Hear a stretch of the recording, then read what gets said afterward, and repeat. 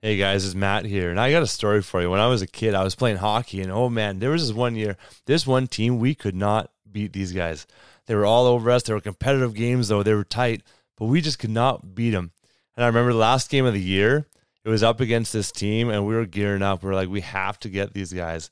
When we won that last game, it was so satisfying because we finally got the victory over the team that had dummied us, that had dominated us for so long. I think this is the same thing with sexual brokenness, with sexual sin, where there's been brokenness in our lives and the enemy has come and taken ground and he's dominated us for so long, but we get to make a difference. We get to be part of a message and a mission of freedom. It is such a cool opportunity. So I want to invite you, men and women of any age, to be part of the Action Squad. The Action Squad is something that we're putting together right now. We're looking for 100 people to be on the Action Squad. There's going to be some competitive nature to it. There's prizes, and we're going to work together to help produce a documentary that is literally going to change the world. We're featuring stories of sexual brokenness, of people who have been restored and redeemed, reconciled to God and to people in their lives. And we're going to feature these stories in this world-class documentary that will be a resource for churches to host movie nights, for small groups to watch together, for families to watch and be inspired by. And it's going to highlight the problem in the church, but also show the power of God that is at work when we bring this stuff to light. And so if you want to be part of the Action Squad and help us put this documentary together, I would love for you to go to restoredministries.ca/action squad. You can watch a 10-minute video there that I put together on what it can look like for you to join us in this mission and be part of putting this documentary together. So restoredministries.ca/action squad. Hope to see you there. Welcome to the Pure Victory Podcast, full of hot tips to help you win at sex, conquer porn, and find purpose in staying free forever. Here are your hosts, Matt Klein and Braden Hafner.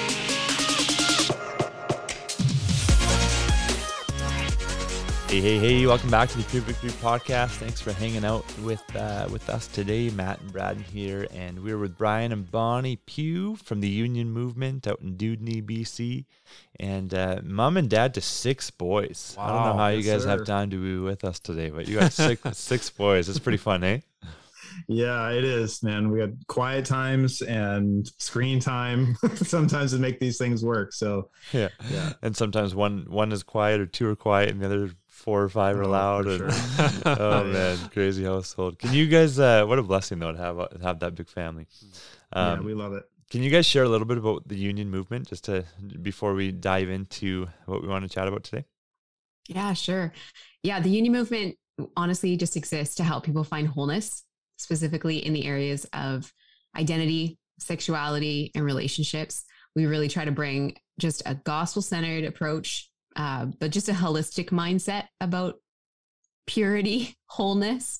I say the word purity and then I go, not like purity culture, like when we were 12, but that sense of so many people, I think, feel dirty and they would love to feel pure again. Mm-hmm. And so I think we believe that the church has the answer, which is Jesus Christ, who can literally wash our conscience clean. Not that we necessarily forget our past, but the power of the past is broken.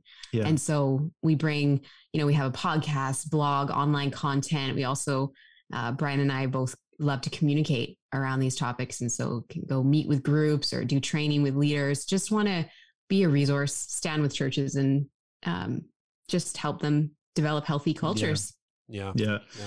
Cause we love the local church, and I think there's the church lately is getting a lot of heat on social media and on culture and stuff today, which I just go like, man, the pure, Jesus loving, people loving church, that's right. Man, is really the hope of the world. Yeah. You know what I mean? Like we are the city on a hill. And I think, we love the church. We love what God's doing, what God's building. And Jesus said, like I'm going to build my church and the gates of hell will not prevail against it, And so like we get to be a victorious community and invite people into this victorious life in Jesus. And so we're just all about helping the church be equipped in this area of sexuality. So, right.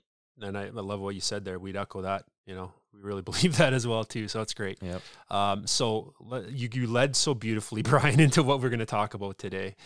And, when it comes to the church's response to our current culture and our world right now in regards to sexuality, we've had a mixed bag, so to speak, over the years, right? We had the purity culture that really arose out of maybe some more legalistic thinking back in the day. And then now, we've seen the advent and maybe more progression of the seeker-sensitive movement.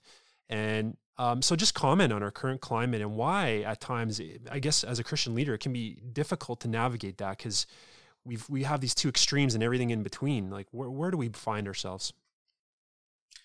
Yeah, well, I'm going to do my best to answer that question. I can't say that I'm like, this super knowledgeable guy on why we are entirely where we are, but I can, as a church leader, I can understand the intimidation that people might feel around this area. Obviously, like Bonnie and I, we live in this area. We talk about this all the time, but this is not the norm for a lot of Christian leaders. And they think, well, how do I even start? And so it's a lot easier just to talk about what you're comfortable talking about. And, and I think there's a certain, unfortunately, there's a certain pressure put on pastors and leaders today, to be, to keep up an image, you know what I mean? And so don't ever say anything that's controversial. And it's well, if not talking about controversial things was a sin, then Jesus sinned, you know what I mean? Jesus didn't shy away from talking about uncomfortable topics and awkward topics, but I think it's very important and it's vital for us as leaders to find non-awkward ways to talk about awkward topics, because even you said with purity culture and stuff, there's just been things that have been said that are hyper dramatic and these shocker things that are said that are actually not rooted in truth, and it's caused a lot of pain and a lot of damage in people's lives. So I think intimidation and is just one of the very real things, and just not sure where to start is one of those very real things that Christian leaders are facing today. I remember we had one guy on doing a teaching for us one time, and he said, "You got to ask yourself, if you watch porn, do you actually love Jesus?"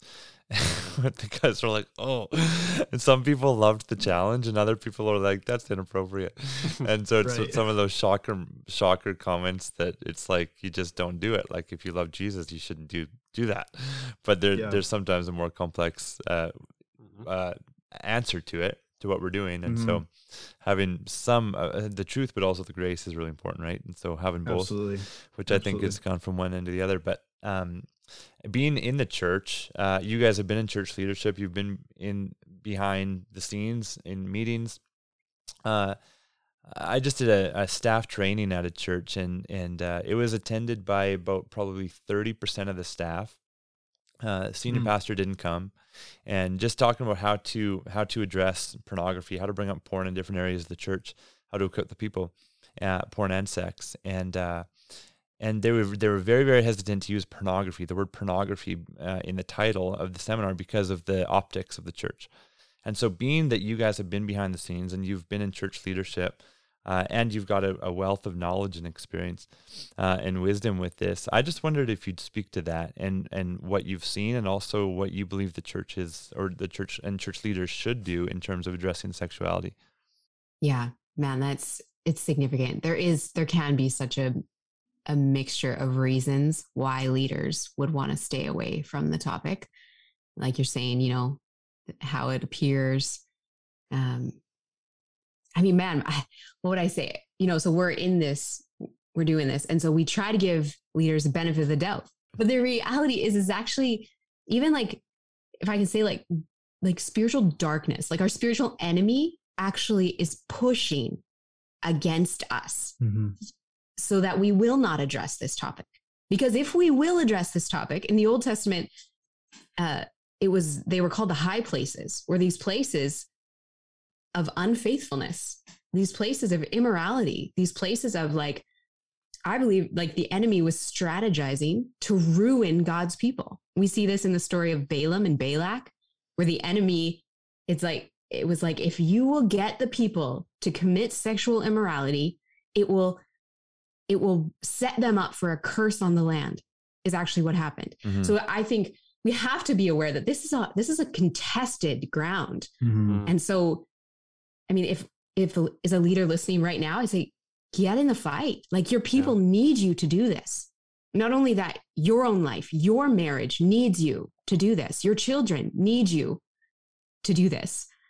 And for me, I grew up in the church. Bry's story is different, but I grew up in the church and I was like the homeschooled, nice kid.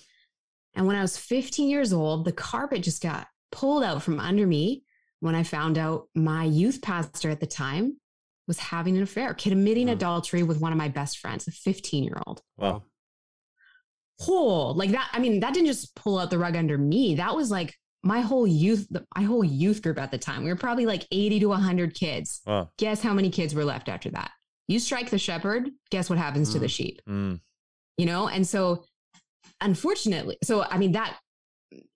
the Lord has redeemed so much. It's a beautiful how things turned around in my life, my friend's life, but still, it's not like that is an isolated incident. Yeah. Unfortunately, we just hear stories all the time. Brian and I, we grieve together. We're like, did you hear what happened? Yeah. And so I think if as a leader, you care about your staff, you care about your team, you care about the people in your congregation, you have to address these things because it will take people out. Yeah. Oh, absolutely. I mean, I always think of that analogy, when you're on an airplane and the steward, or I guess the stewardess tells you, and in case of emergency and the oxygen comes down, you stick it on yourself first and then you help the next person next to you. And how true is that in regards to, say, porn and sexual addiction, other areas?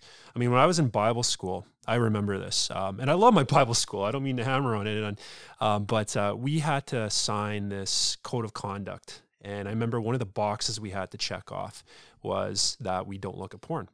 Well, I'm going to tell you right now that the majority of us that I knew of, we would check that box off, but we were all looking at porn. Sure. And that was part of my story. As I'm trying to figure this out, but everybody went underground because I feel a call in my life. God's calling me in the ministry, full-time ministry. Yet I have this battle that's going on, is waging against me behind scenes. And now I'm being told that I have to go underground. I can't talk to anybody about this, is the way that we would feel. So Christian leaders, here we are, next generation of pastors coming up are facing this. And so it makes sense, right? When you enter into ministry, this is the mindset you have. So you don't want to talk about it because that means you got to turn the mirror on yourself. And it's just so challenging. So, what would you say to people, especially Christian leaders coming up? I mean, you've mentioned a little bit, alluded to it. What is the mindset that we need to take first with ourselves so that we can be helpers of others, in this area? Yeah. Well, I think unfortunately there's probably some other dynamics that play into it in even how leadership is structured within a lot of churches. I think that leads to like senior leaders being isolated and kind of becoming the top of this pedestal. You know what I mean? They're untouchable. Nobody's asking hard questions. I don't think that leads to thriving leadership and to thriving churches. And so like, I have to ask pastors, like, you're pastoring a lot of people, you're leading, you're carrying, I want to assume that you have the best of intentions and all that, but who's pastoring you? You know what I mean? Who's looking you in the face and asking you hard questions? Who's asking you, hey, like, if I were to go on your search history, like right now, what would it show? You know what I mean? Or have you just gotten really good at clearing it, right? But who's asking you hard questions, and who are you letting your guard down with, and not keeping this leader hat on and having to, keep walls up, but who are you really letting that down with? Who are you confessing your sins to? Because this avenue of confession is not an early stage Christian practice. Like the vertical confession, we confess our sins, to him, and he's faithful and just. He forgives us from all of our sin and cleanses us from all unrighteousness, like 1 John says. So we have this vertical confession. But then there's James 5, where we're supposed to be confessing our sins one to another and praying for each other that we'd be healed. And I go, like, I don't think leaders, I don't think a lot of senior pastors, I don't think it's the norm that leaders have those types of real relationships where they're bearing their soul, they're letting the wall down, they're talking about what's really going on, talking about hard issues in them. It's just like, I just got to keep going, got to keep the image up, got to keep moving, got to keep advancing, going to keep it up and to the right, growth, numbers, everything. And they themselves are decaying and checking out in a multitude of different things. And this area is kind of kept under wraps. And so I would just encourage pastors, like, you need to have I don't think it's healthy for everybody to know everything that's going on in your life, but somebody needs to know everything about what's going on in your life. And that you're able to talk that through. So, and as soon as you have something in your mind, this has been almost like a rule for me. As soon as I think, I don't want to tell Brian that, Brian, my husband, or as soon as I think, I don't want to tell someone that, I go, that's the thing I have to tell. Yeah. Cool. You know, because and that's where when I was probably like 19, 20 years old and really stepping into discipleship with Christ, I started to realize that my spirit had been made alive in Christ and that the Holy Spirit was nudging me and leading me by the Spirit. I mean, we see this in Romans chapter 8. These are the sons and daughters of God as those who are led by the Spirit. So it's almost like my spirit would almost call out my flesh or call out my soul. And so instead of me feeling like it was God against me, it was like, it was me and God against my flesh. And so, and trusting that God was good and was trying to lead me into fullness of life. And so far it's been very true. Like, it's like, some people could say like, oh, Bonnie, like I admire you so much. And I'm like, do you know that anything good in my life is because the Holy Spirit twisted my arm until I obeyed him? Like, it's not like it's any merit of myself, but rather just a decision to follow the leading of the Spirit. And so I wanted to add one more thing in that thought of like, for leaders, is to understand just that we do feel sympathy or empathy for the role that you play. And even, coming out of these last couple of years have been very tumultuous and stressful. Brian and I were just talking just yesterday about how so many leaders don't know how to rest, don't know how to, the demand, there's far more demand than there is time, far more demand than there is strength, internal strength in any of us. But we're just realizing unless a leader knows how to rest, they're going to set themselves up for a fall. We were talking about how in Hebrews, it talks about Esau and how he came out from the field exhausted, famished. And at that point, he sold his birthright for just a moment of pleasure, a moment of satisfaction, a moment of comfort. And I think that we have a lot of people who are out on the field for so long, they're so weary that they lose sight of like, what they're living for, and then they're willing to, they sell out. So they lose sight of their calling and purpose. So we feel like you can't talk about porn. You can't talk about sexual sin without talking about that holistic health that would just strengthen you to be able to fight against temptation, to fight against the desires of the flesh. And there's a part of it too, where even if a leader doesn't go into sin, I think of in Ezekiel 34, there's actually a rebuke to the shepherd. And it's like, man, you feed yourselves, but you don't care for the wounds of your sheep. Right. And, and where they're broken, like you're not caring for that.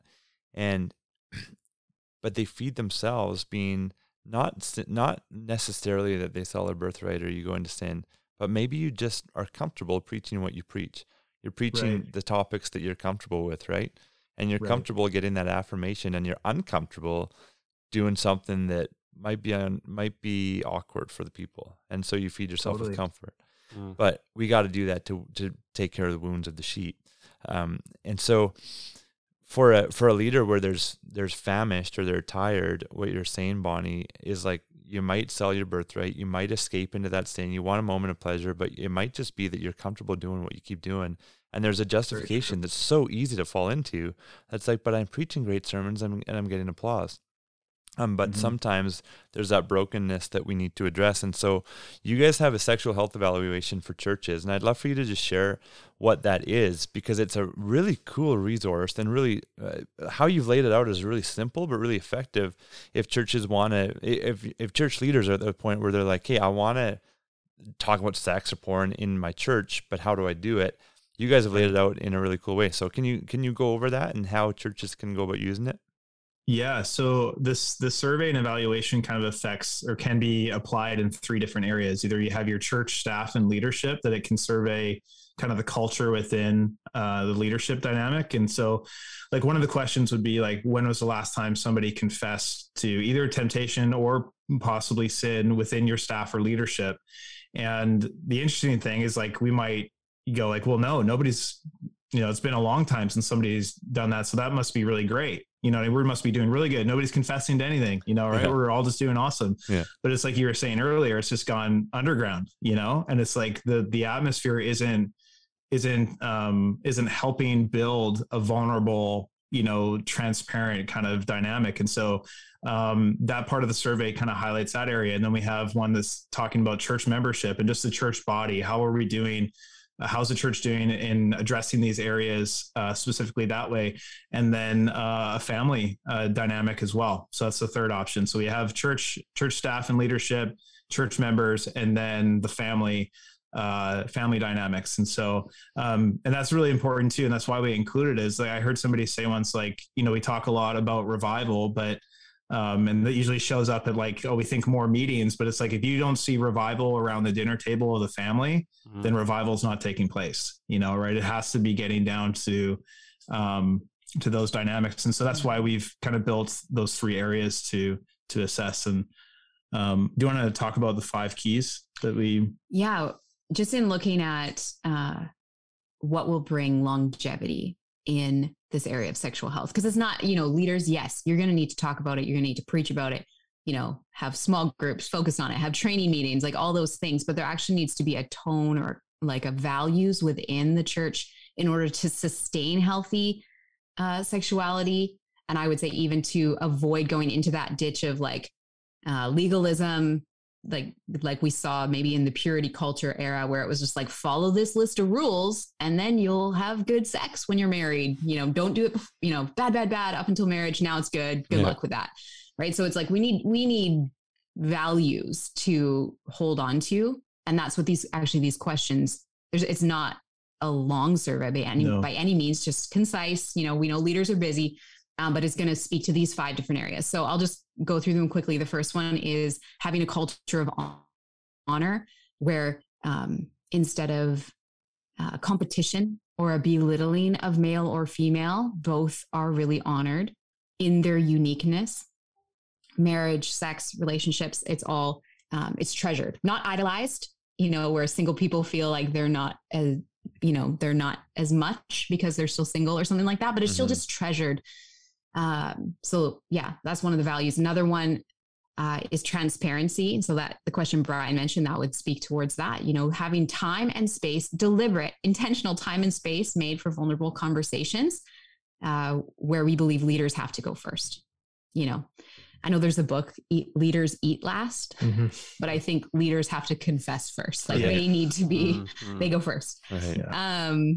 Another key we see is legacy. So this is having an intentional investment into the next generation in order to transfer, just transfer those values. Honestly, one of the things in the years that we worked with young adults, and honestly, it's such a soft spot still in our heart, is they just like all these like cool, sophisticated young adults just like melt when you start giving them like relationship advice or like how there's any hope. Because they're just thinking like, will I be able to get married one day? Yeah. Will I be able to have someone love me like that? And so to even just simply having older people have, just having the heart to have those conversations with the younger generation is going to be so helpful in the transmitting of values. And then the other 2 really important keys would be to be gospel centered. So making a big deal about the work of Jesus to redeem, and then also to be holistic. In that, like we mentioned, body, soul, spirit, having that level of holistic thinking, but also the holistic in the sense that this is an issue of worship. This is not just a list of do's and don'ts. Holistic in that you're willing to look in someone's past, you're willing to acknowledge traumatic experiences. And in that way, I know, like most pastors aren't psychologists. They're not trained counselors, but being able to partner with those who are really trained to be able to help people process through the past as well. So Amazing. So good. It's like you say, it's not long and it's simple, but it's super effective if churches can take advantage of it. And so I'm super grateful that you have put that together and that it's something for churches to use. And so that, along with everything else, where can people find your resources and everything that you put out? Yeah, so they can visit our website, theunionmovement.com. All of our podcasts, blogs, all the resources are there. The e-courses we developed, they're all there. And they can, if they need more information, they can email us at info@theunionmovement.com. But we're also on Facebook and Instagram at the Union Movement. No, I almost said it again, .com, at the Union Movement is our handle there. So we love to connect there. Love to, if somebody's interested, send us a DM. We'd love to chat about it. So if leaders are wanting to go through that evaluation, they can look at it themselves, go through it with just them and their team, but also we'd love to stand with leaders and be like, okay, so what are the areas that you're feeling weak in? Let's create a strategy of how to address those things. Some simple steps you could take this year to just fortify those areas. Yeah. Thanks, guys. What a great tool. Really appreciate you guys building that and working at that, because it's really going to be helpful, I believe. Thanks, guys, so much for taking the time with us today. Oh, it's awesome. Thanks so much for having us. Yeah, it's a joy. Thanks for listening. If you would like to hear more, please visit purevictorypodcast.com to subscribe. This podcast was made possible by the generous donations of our subscribers.